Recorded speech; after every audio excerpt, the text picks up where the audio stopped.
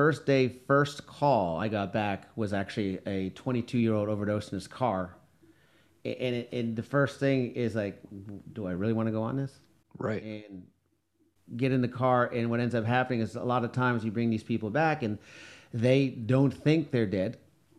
And they wake you up immediately, and they're like, "Why you touching me? Why you bothering me? I didn't do anything." And they start yelling at you and freaking out at you, and start telling you, swearing at you, and telling you to go f off. And I'm sitting there going, "Yeah, I'm just gonna go back to the truck because this is not what I want to be around. I just saved your life when I couldn't save my own daughter's life. Before I flip out, I'm just gonna go back to the truck and just sit and relax for a little bit." So that was the first couple of, I would say, about a month was like that. Wow. Kind of like, yeah, right, dude. Just say no to drugs because I just brought you back from the dead. Don't bother me, and stuff like that. So it was tough about the first month trying to get through that. Hey, quick shout out to our primary sponsor for this episode. It is Peter Harrett. He's the author of The Rings of Hesperon, and here's an excerpt from his book. Check it out. The steadily intensifying rumble echoed through the river valley. Pierce stared in that direction, but the sound offered not a single clue to its source or the cause. Lauren, his wife, and their 3 children joined him on the high bank, all searching the murky sky as one. A mixture of wonder and dread of the unknown filled their hearts. As it neared the ground, the sound grew exponentially, roaring, snapping, popping, and shaking the bones of the small group of onlookers. Then the low-hanging clouds started glowing, radiating yellow light on the snow-covered grasslands. To the family, it seemed as if the sun was falling to earth. They watched in horror as a fireball broke through the glowing clouds and streaked to the ground. As it struck, the object threw up a frightening plume of earth and snow, followed by a deafening boom. The concussion wave that followed sent them reeling. Their world shook violently, and snow fell from the trees around them as they struggled for balance.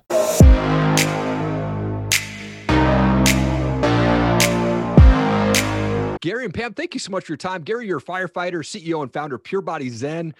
You and Pam there are the founders of Promises Recovery Centers, and you're also the host of Good Dudes podcast and much more. Thank you so much for your time. Really appreciate it, guys. Thank you for having us on. Definitely. I like with my shows to kind of go back a bit. Where did you guys grow up, and what was childhood like for you? Oh, Gary. Well, I grew up around you. I grew up in Canada, Montreal, Canada. Originally a freestyle skier way back then, and wasn't even thinking about becoming a firefighter. Just basically, I was trying to become an Olympic skier. Okay. So ended up doing that. Ended up breaking almost every bone in my body when I was up there. So I ended up learning how to rehab myself and through the gym and everything else. Yeah. And then once I got tired from all that and tired of being cold from the arthritis and stuff, I packed my stuff up and says, "Florida, here I come." Come on. Yeah. That's a short and sweet about my life. Childhood that was it. All sports and injuries. Nice. What about you, Pam? I'm from Chicago originally, but I've been down here almost 40 years at this point. I was sales and marketing director with Marriott and got transferred to South Florida and then established myself here and then got married, had kids. I was with Marriott for many years. So I was in Marco Island. They transferred me over to the east side at that point. So I opened up 2 major clubhouses. And then my husband says, "Okay, you're done. We're going to raise kids and no more working." So that kind of put a damper on stuff. Okay. I'm kidding. No. It was fun. So then I did. I raised 2 kids, two beautiful girls. Lauren, of course, being one. Yeah. And she was kind of like my mini-me. She was very smart, very into a lot of things, very street smart as well. Both my daughters grew up in a very affluent area, and the issue was that Lauren picked the good affluent, not the good affluent people, but the people that weren't that good. And my other daughter, which is very successful right now, has picked the better part of her friends, her lawyers, doctors.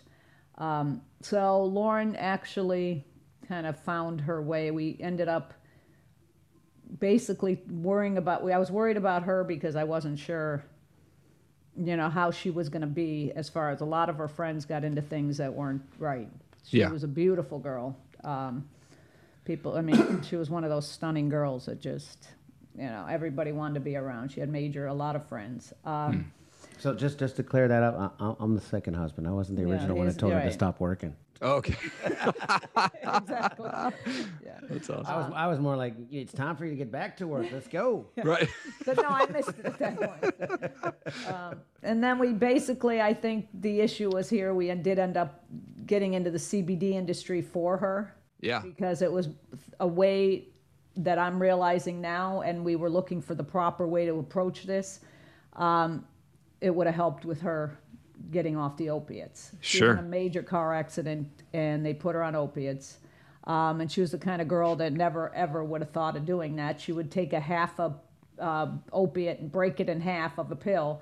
And then it got to the point where she met somebody. He was a heroin addict, very successful, however, but some people function, apparently, from what I understand, Yeah. like a normal human being. And they were together for many, many years, and finally one day she did it, and that was the end of it. So, Wow, man. And yeah, I was doing research for you guys. You guys got that call back in 2018, early morning, and unfortunately she lost that battle with addiction. And I can't imagine being in that position, but you guys took some time off, or Gary, you took some time off and you went back to work, and the first call you get was a heroin overdose. Yeah. I mean, tell me about the day, like when you get that phone call and then you have to go back to work, and obviously you guys are doing amazing things now with Lauren's name and the Yes. recovery centers and stuff like that. But what was that day like? I mean, I can't even imagine. Well, I was actually on shift that day when we got the phone call. So, and we kind of knew she was in out of rehab when I found out. So I kind of knew she was having an issue. So in back of my mind, when she called me and said Lauren's in the hospital, it immediately went, okay, I know exactly what happened. She'll be fine, because my attitude was she'll be fine. I bring people back from the dead on opiate overdoses all day long. Like I do 2 to 3 overdoses per shift every third day. So it's Oh my not gosh. like it's a big major epidemic, but it's not like if we get there in time, we're fine. We got them. Like we have it down to, it's almost like changing oil for us now. It's Yeah. out, and so I'm like, she'll be fine. And then she calls me back and she's like, no, I don't think you understand. She's on life support. I'm like, what? That can't be. That's impossible. I says, Yeah. if that's happened, then something major happened to where they didn't get to her. And so now that all that basic training is while I'm driving is just flushing through my mind going, what happened? Why? There's a time limit we have to get down to. When you call 911, we have to get there in a certain time limit. Underneath usually about 7 minutes, we have to get there. Yeah. Be on scene. And I'm like, how? What happened? Who's she with? And all this is running through my mind as I'm driving up there. And then finally I pulled the officer to the side and I asked him, because they wouldn't let us in right away. Wow. It wasn't during COVID, but they wouldn't let us in to see her right away because she was in the back room. Yeah. And so I pulled the cop out. I says, why are you telling me she's on life support? Why? It's impossible. She can't be on life support.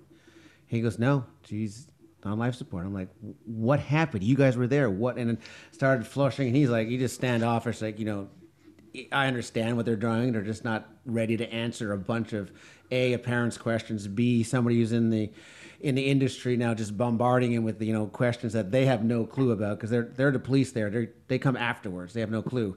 Right. And the crew that brought her in is already gone. So I can't ask them Yep. what went on. So, and they're investigating it, so they're not going to tell me anything. So it was a big roller coaster of emotions. I mean, Sure. just not nonstop. Why, when, where, how come, what if, what went wrong? What did these people do? That's the kind of day it ended up being for us. And it was just touch and go from there. And Man. Wow, man, that's crazy. And we had an incident. I was getting an oil change about 2 years ago, and I was in the bay where I had no cell phone service or anything like that. My wife's home with our kids, and my son stopped breathing. So she can't get a hold of me. So I'm not getting any phone calls or anything like that. And then I pull out of the bay, and I have like 10 texts, like, where are you? Like, Kai's not breathing, the ambulance is on the way. I'm like going, whoa. And then the last text says, meet us at the ER, like right now. And I'm going, what in the world is going on? Right. And my son had a seizure and he stopped breathing, and his lips turned blue. My wife was smart enough to not panic, but was able to give him CPR and get him breathing again before the ambulance got there. But I think God puts us in these situations sometimes where I'm kind of more like, I'm like in freak out mode, like what's going on? Like, so it was almost better that I probably wouldn't have been there. And that the first responders that came there did such a great job. And my daughter was like, I get to ride in the front seat of the ambulance, like that type of thing. But what scary moments, man, as parents, So scary. It's weird because I'm more the, right now with my training, I'm calmer. Like I'll freak out about something like, where's my dinner more than I'll freak out about somebody having a heart attack beside me. So sure, I'm hungry. I want to eat. If somebody's dying beside me, I got this. I'll take care of it. Don't worry about it. I got it. And while everybody else starts freaking out and running around, I'm like, no, just calm down. We're good. We got this. Yeah. But back to your question on the first day I got back, I ended up the immediately first call I got back was actually a 22-year-old overdosed in his car. And the first thing is like, do I really want to go on this? Right. And get in the car. And what ends up happening is a lot of times you bring these people back and they don't think they're dead. And they wake you up immediately and they're like, why you touching me? Why you bothering me? I didn't do anything. And they start yelling at you and freaking out at you and start swearing at you and telling you to go F off. And I'm sitting there going, yeah, I'm just going to go back to the truck because this is not what I want to be around. I just saved your life when I couldn't save my own daughter's life. Before I flip out, I'm just going to go back to the truck and just sit and relax for a little bit. So that was the first couple of, I would say about a month was like that. Wow. Kind of like, yeah, right, dude. Just say no to drugs because I just brought you back from the dead. Don't bother me. And stuff like that. So it was tough about the first month trying to get through that. Yeah, I mean, there's a lot of times. My buddy is a police officer, and his first day out on the job, like someone literally died on his lap, from a gunshot wound, and like there's so many things where you're like sent out to go rescue these people, and unfortunately you're not able to rescue them. How do you prepare for those days, or are you even able to prepare mentally for those days when you kind of have to go, man, we lost somebody today?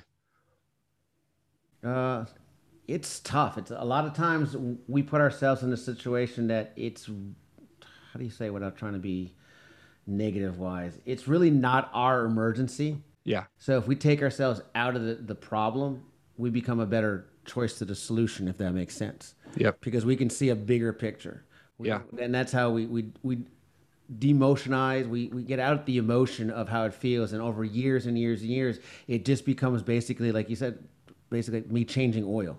Right. It's you go from, because what we do in my department is I'm part of a special hazmat team. So I also go on a bunch of different stuff. We're dual certified. I don't know if they're dual certified in where you guys are. So we're paramedics and firefighters. Okay.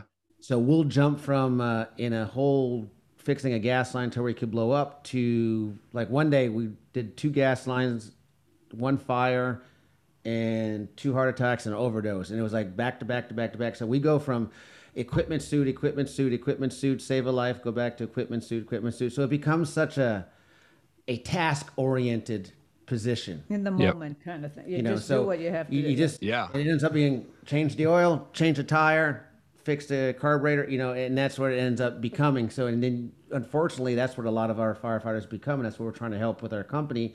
Yeah. Is we become desensitized. Right. And we don't know about it. And that desensitization ends up going to families and then into going to other people. And that's why the highest rate of divorces with firefighters and police officers, because we remove ourselves from people and people think we don't care. Right. It's not that we don't care. It's just that's where our fallback and go to, because that's how we protect ourselves after seeing day in, day out of this stuff. Well, and I wanted to shift real quick because you guys have this, like I said, the Promises Recovery Centers, which specialize treatments in, first responders and substance abuse, military and veteran personnel, which I think is just awesome. Well, how can people get involved with you in that and support you in that? They can actually go online. They can research us, and we have a certain protocol, excuse me, that we've developed that we know would help them. It's not your typical recovery, because I've put Lauren in recovery centers, and she's the one that came out and telling me, Mom, this is not working. Sure. You know what I mean? So, and I noticed too, she'd be fine for 6 months, and then she would fall back into, because they're comfortable with the people that are addicted. Yeah. They don't know, they lose the concept of how to function in society. Yep. and with normal people. So you have to reteach people how to live their lives and have a purpose again. So ours is built around getting these people in a situation where they have a purpose. They're not anymore afraid they want to interact with people of their own, of outside of their own kind. And, our protocol is amazing because it's very holistic. We have vocational. We teach them a craft, whatever they need to know. We have agriculture involved. We have things that are going to like management, sales. So by the time they leave, they're very well rounded to be able to go out in society and not say, well, you know what, I want to go back out and use. They have a purpose now. So, and that's what Lauren wanted, because she's been to many funerals in her young age, seeing her friends pass away and saying, this can't go on. Mom, we need to do something. And I wanted a nonprofit so everybody can get help. Yeah. So the nonprofit actually was her idea. Wow. She passed away. So we actually started implementing the 501(c) to get that in the application process with her, thinking that, okay, we're going to give her something to do, which will give her purpose, which will give her another avenue so that she doesn't go back to her old avenue. And that's when she ended up, unfortunately, passing away before we could get all that up and running. Our protocols that we created, they're all created. We have the staffing and everything behind it. What we're doing now is we're fundraising and raising so we can actually build the facility itself. Yeah. So once we do that, then we're going to start implementing the protocols into that, which range, like she said, everything from health fitness. We're going to use the CBD. It help also because that helps with the nausea and some of the vomiting, and also some studies show that it helps regrow the neurometers that actually separates the brain when you take opiates and drugs. Sure. So that'll regrow those and everything else. And so if people want to actually help out, basically donation-wise, you can go to our website, www.promisesrecoverycenters.com. Just donate from there. And that's what we're doing right now, just trying to raise the money to get it to the next level. If we could have had the source that we have now with the CBD, with the farm, we would have been probably through the holistic doctors, and some of the doctors are saying that we could have probably saved her. She would have, but I mean, we were just too late. We had sources that were not what they needed to be in order to get this girl. I mean, there were products out there at that time that were just not the way they weren't strong. They weren't good products and all natural products. And that's what happened. We finally found the source, and then she passed away. So yeah, it was tough. Yeah. Well, and you guys do have this, you're the founder of Pure Body Zen, which is a high quality CBD company, and probably much more than that. But there's so many misconceptions around CBD, and I've taken it. I'm 41. It's helped me sleep. It's helped me get rid of some aches and things like that. And it's so many benefits. And, with Gary, you've been in this CBD business really since 2014, or maybe even sooner than that. So you know what you're talking about there. But for those who don't know, what is this whole CBD thing? And what are those benefits, especially for those first responders? Well, the biggest thing is that, and especially for the first responders, most people, when you talk about CBD or cannabis, it is the same plant. Right. So it is a cannabis plant. So we have those arguments that, no, it's not. It basically is the same plant. The only difference is they termed CBD hemp because it's going to be a lower THC level by a federal law. So gotcha. You got the cannabis, which has higher THC, and you can play with your THC levels. The hemp part of the cannabis plant basically is a 0.3% or less THC, but higher in CBD content. The CBD contents are where they've done most of the studies showing it's an anti-inflammatory. It helps people sleep. It does all that, the beneficial stuff. That little extra 0.3% of THC actually binds and opens up your receptor so that the CBD part can actually do much better work.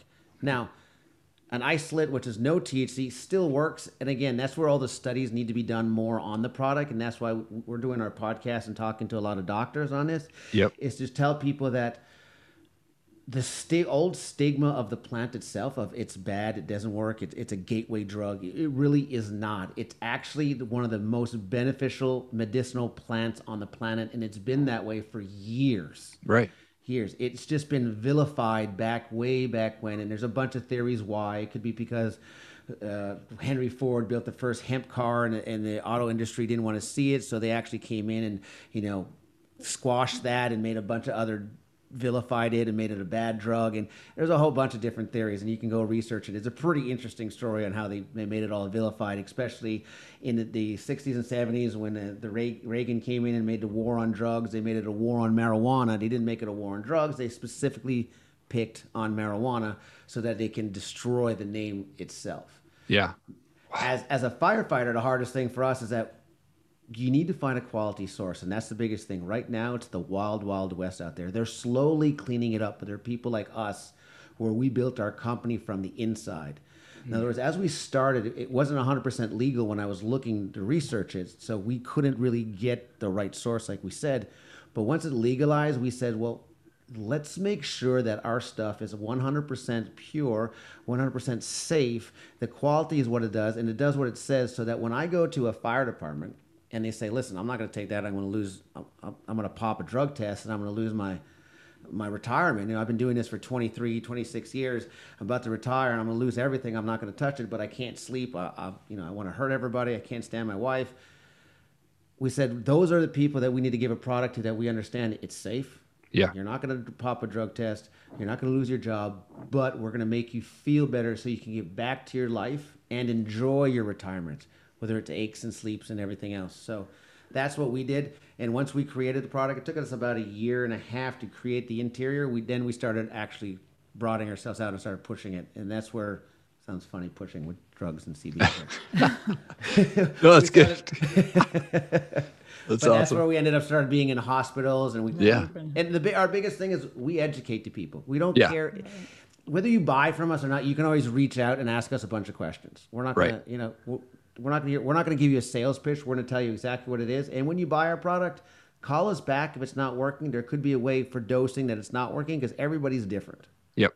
What works for you doesn't work for me, doesn't work for my wife. Women working differently with men. So dosing it in high dosage and everything else is all about, having somebody there to help you through that. Yeah, man. Also, I was checking out your podcast. It's the Grow Dudes podcast, which you talk about the truths of hemp and CBD, man, and cannabis, and freaking awesome show, by the way. And I think, did you just book Chong, man? Yeah, I had a couple of weeks ago. Me and Tommy Chong had a little great interview. It was awesome because he tells the whole backstory, and he tells how he was actually vilified in his life, and it wasn't even for marijuana. That was the funniest thing. They arrested him and sent him to jail for 9 months just for making bongs. No drug related charges. That is it. But since he played the stoner for all those years, and they said, it's your fault that everybody's smoking pot because you portrayed it as the good thing to do, we're just going to come after you and try and destroy your life. And it actually made it even better because now his whole story, his company's even bigger now, and now they regulated, they made it legal. And he's laughing his way. He goes, now I can just sell it and no problem. Right. Man. That's amazing. That is so funny. I mean, I grew up watching Up in Smoke, man, until some dude from high school stole it from me, my VHS copy, and I was like, "What?" So did we. It's funny. And I got arrested when I was 18 for having a bong too. I didn't have any weed. I got arrested. I had to go to jail when I was 18 for having a bong, man. It was the wildest thing. Now it's legal in the state of Washington. Yeah, war on drugs. We're gonna exactly. We're gonna arrest you for having paper and bongs and paraphernalia. But if you have any drugs in you, you're good to go. Yeah. Right. Yeah. Oh man. That was funny. Just to tell you a part of the story, he said it. He goes, when the DEA came and knocked on his door, they asked him. He goes, "Do you have any marijuana in the house?" He goes, "Yeah." He goes, "Where?" He goes, "Every room." Right. He goes, "Where's your dogs?" And you're like, "Well, they're not ready for this." He goes, "Good detectives you guys are." Right. But they couldn't figure out anything. They checked all the rooms. They couldn't find it. And he went in and says, "It's right there." Oh, that's funny. Like, how can you not? It's sitting on the counter. It's not like it's hidden. It's right there. And right. They couldn't find it. It was hilarious. Oh, that is so funny, man. That's awesome. Well, just a couple minutes left. I always love to finish the show by asking a personal question because I am a huge music fan. So I love to ask this. What's a favorite band for you or favorite type of music for you guys? Country music, actually. Country music. Okay. Yes. To be honest, I have a bunch of different he does. varieties. I mean, a lot of people listen to rock and roll when they work out. I'll actually listen to classical music when I work out. If I lift heavy, I listen to classical. If I drive, I listen to country. That's about it. So I'm all genres. Yeah. I'm all over the place. I'm one of those weird people. Oh, me, hey, I'm all over. I used to be just straight metalhead guy, and then I worked for Universal Records back in the day, and they're like, "Hey, you have to listen to this stuff so you can like speak to it." And I was like, "Oh, okay." And it kind of opened my eyes to other genres and country and hip hop and stuff like that. So, yeah, I understand where you're coming from. Gary and Pam, you guys are amazing people. Thank you so much for taking time and joining me on my show. You are absolute world changers. I so appreciate taking the time. Thank you so much. It's our pleasure. Thank you for having me on the show. Thank you for having us, Eric. Thank you so much for watching the show today. I appreciate it. If you could, please leave a rating and review on our Apple podcast. The link is down below. That helps us get our message out, get the show out, helps us get ranked out there on the Apple podcast. Also, leave a comment below, man. I'd love to know what part of this show made the most impact on you. I respond to every comment on there. And please share this video, whether you're watching on Facebook, Instagram, YouTube. Please share it out. We want to make sure that we impact as many people as we can with the guests that come on my show and highlight those guests and what they've got going on, and they're changing the world. So thank you so much for the time. So appreciate it. Have an awesome day.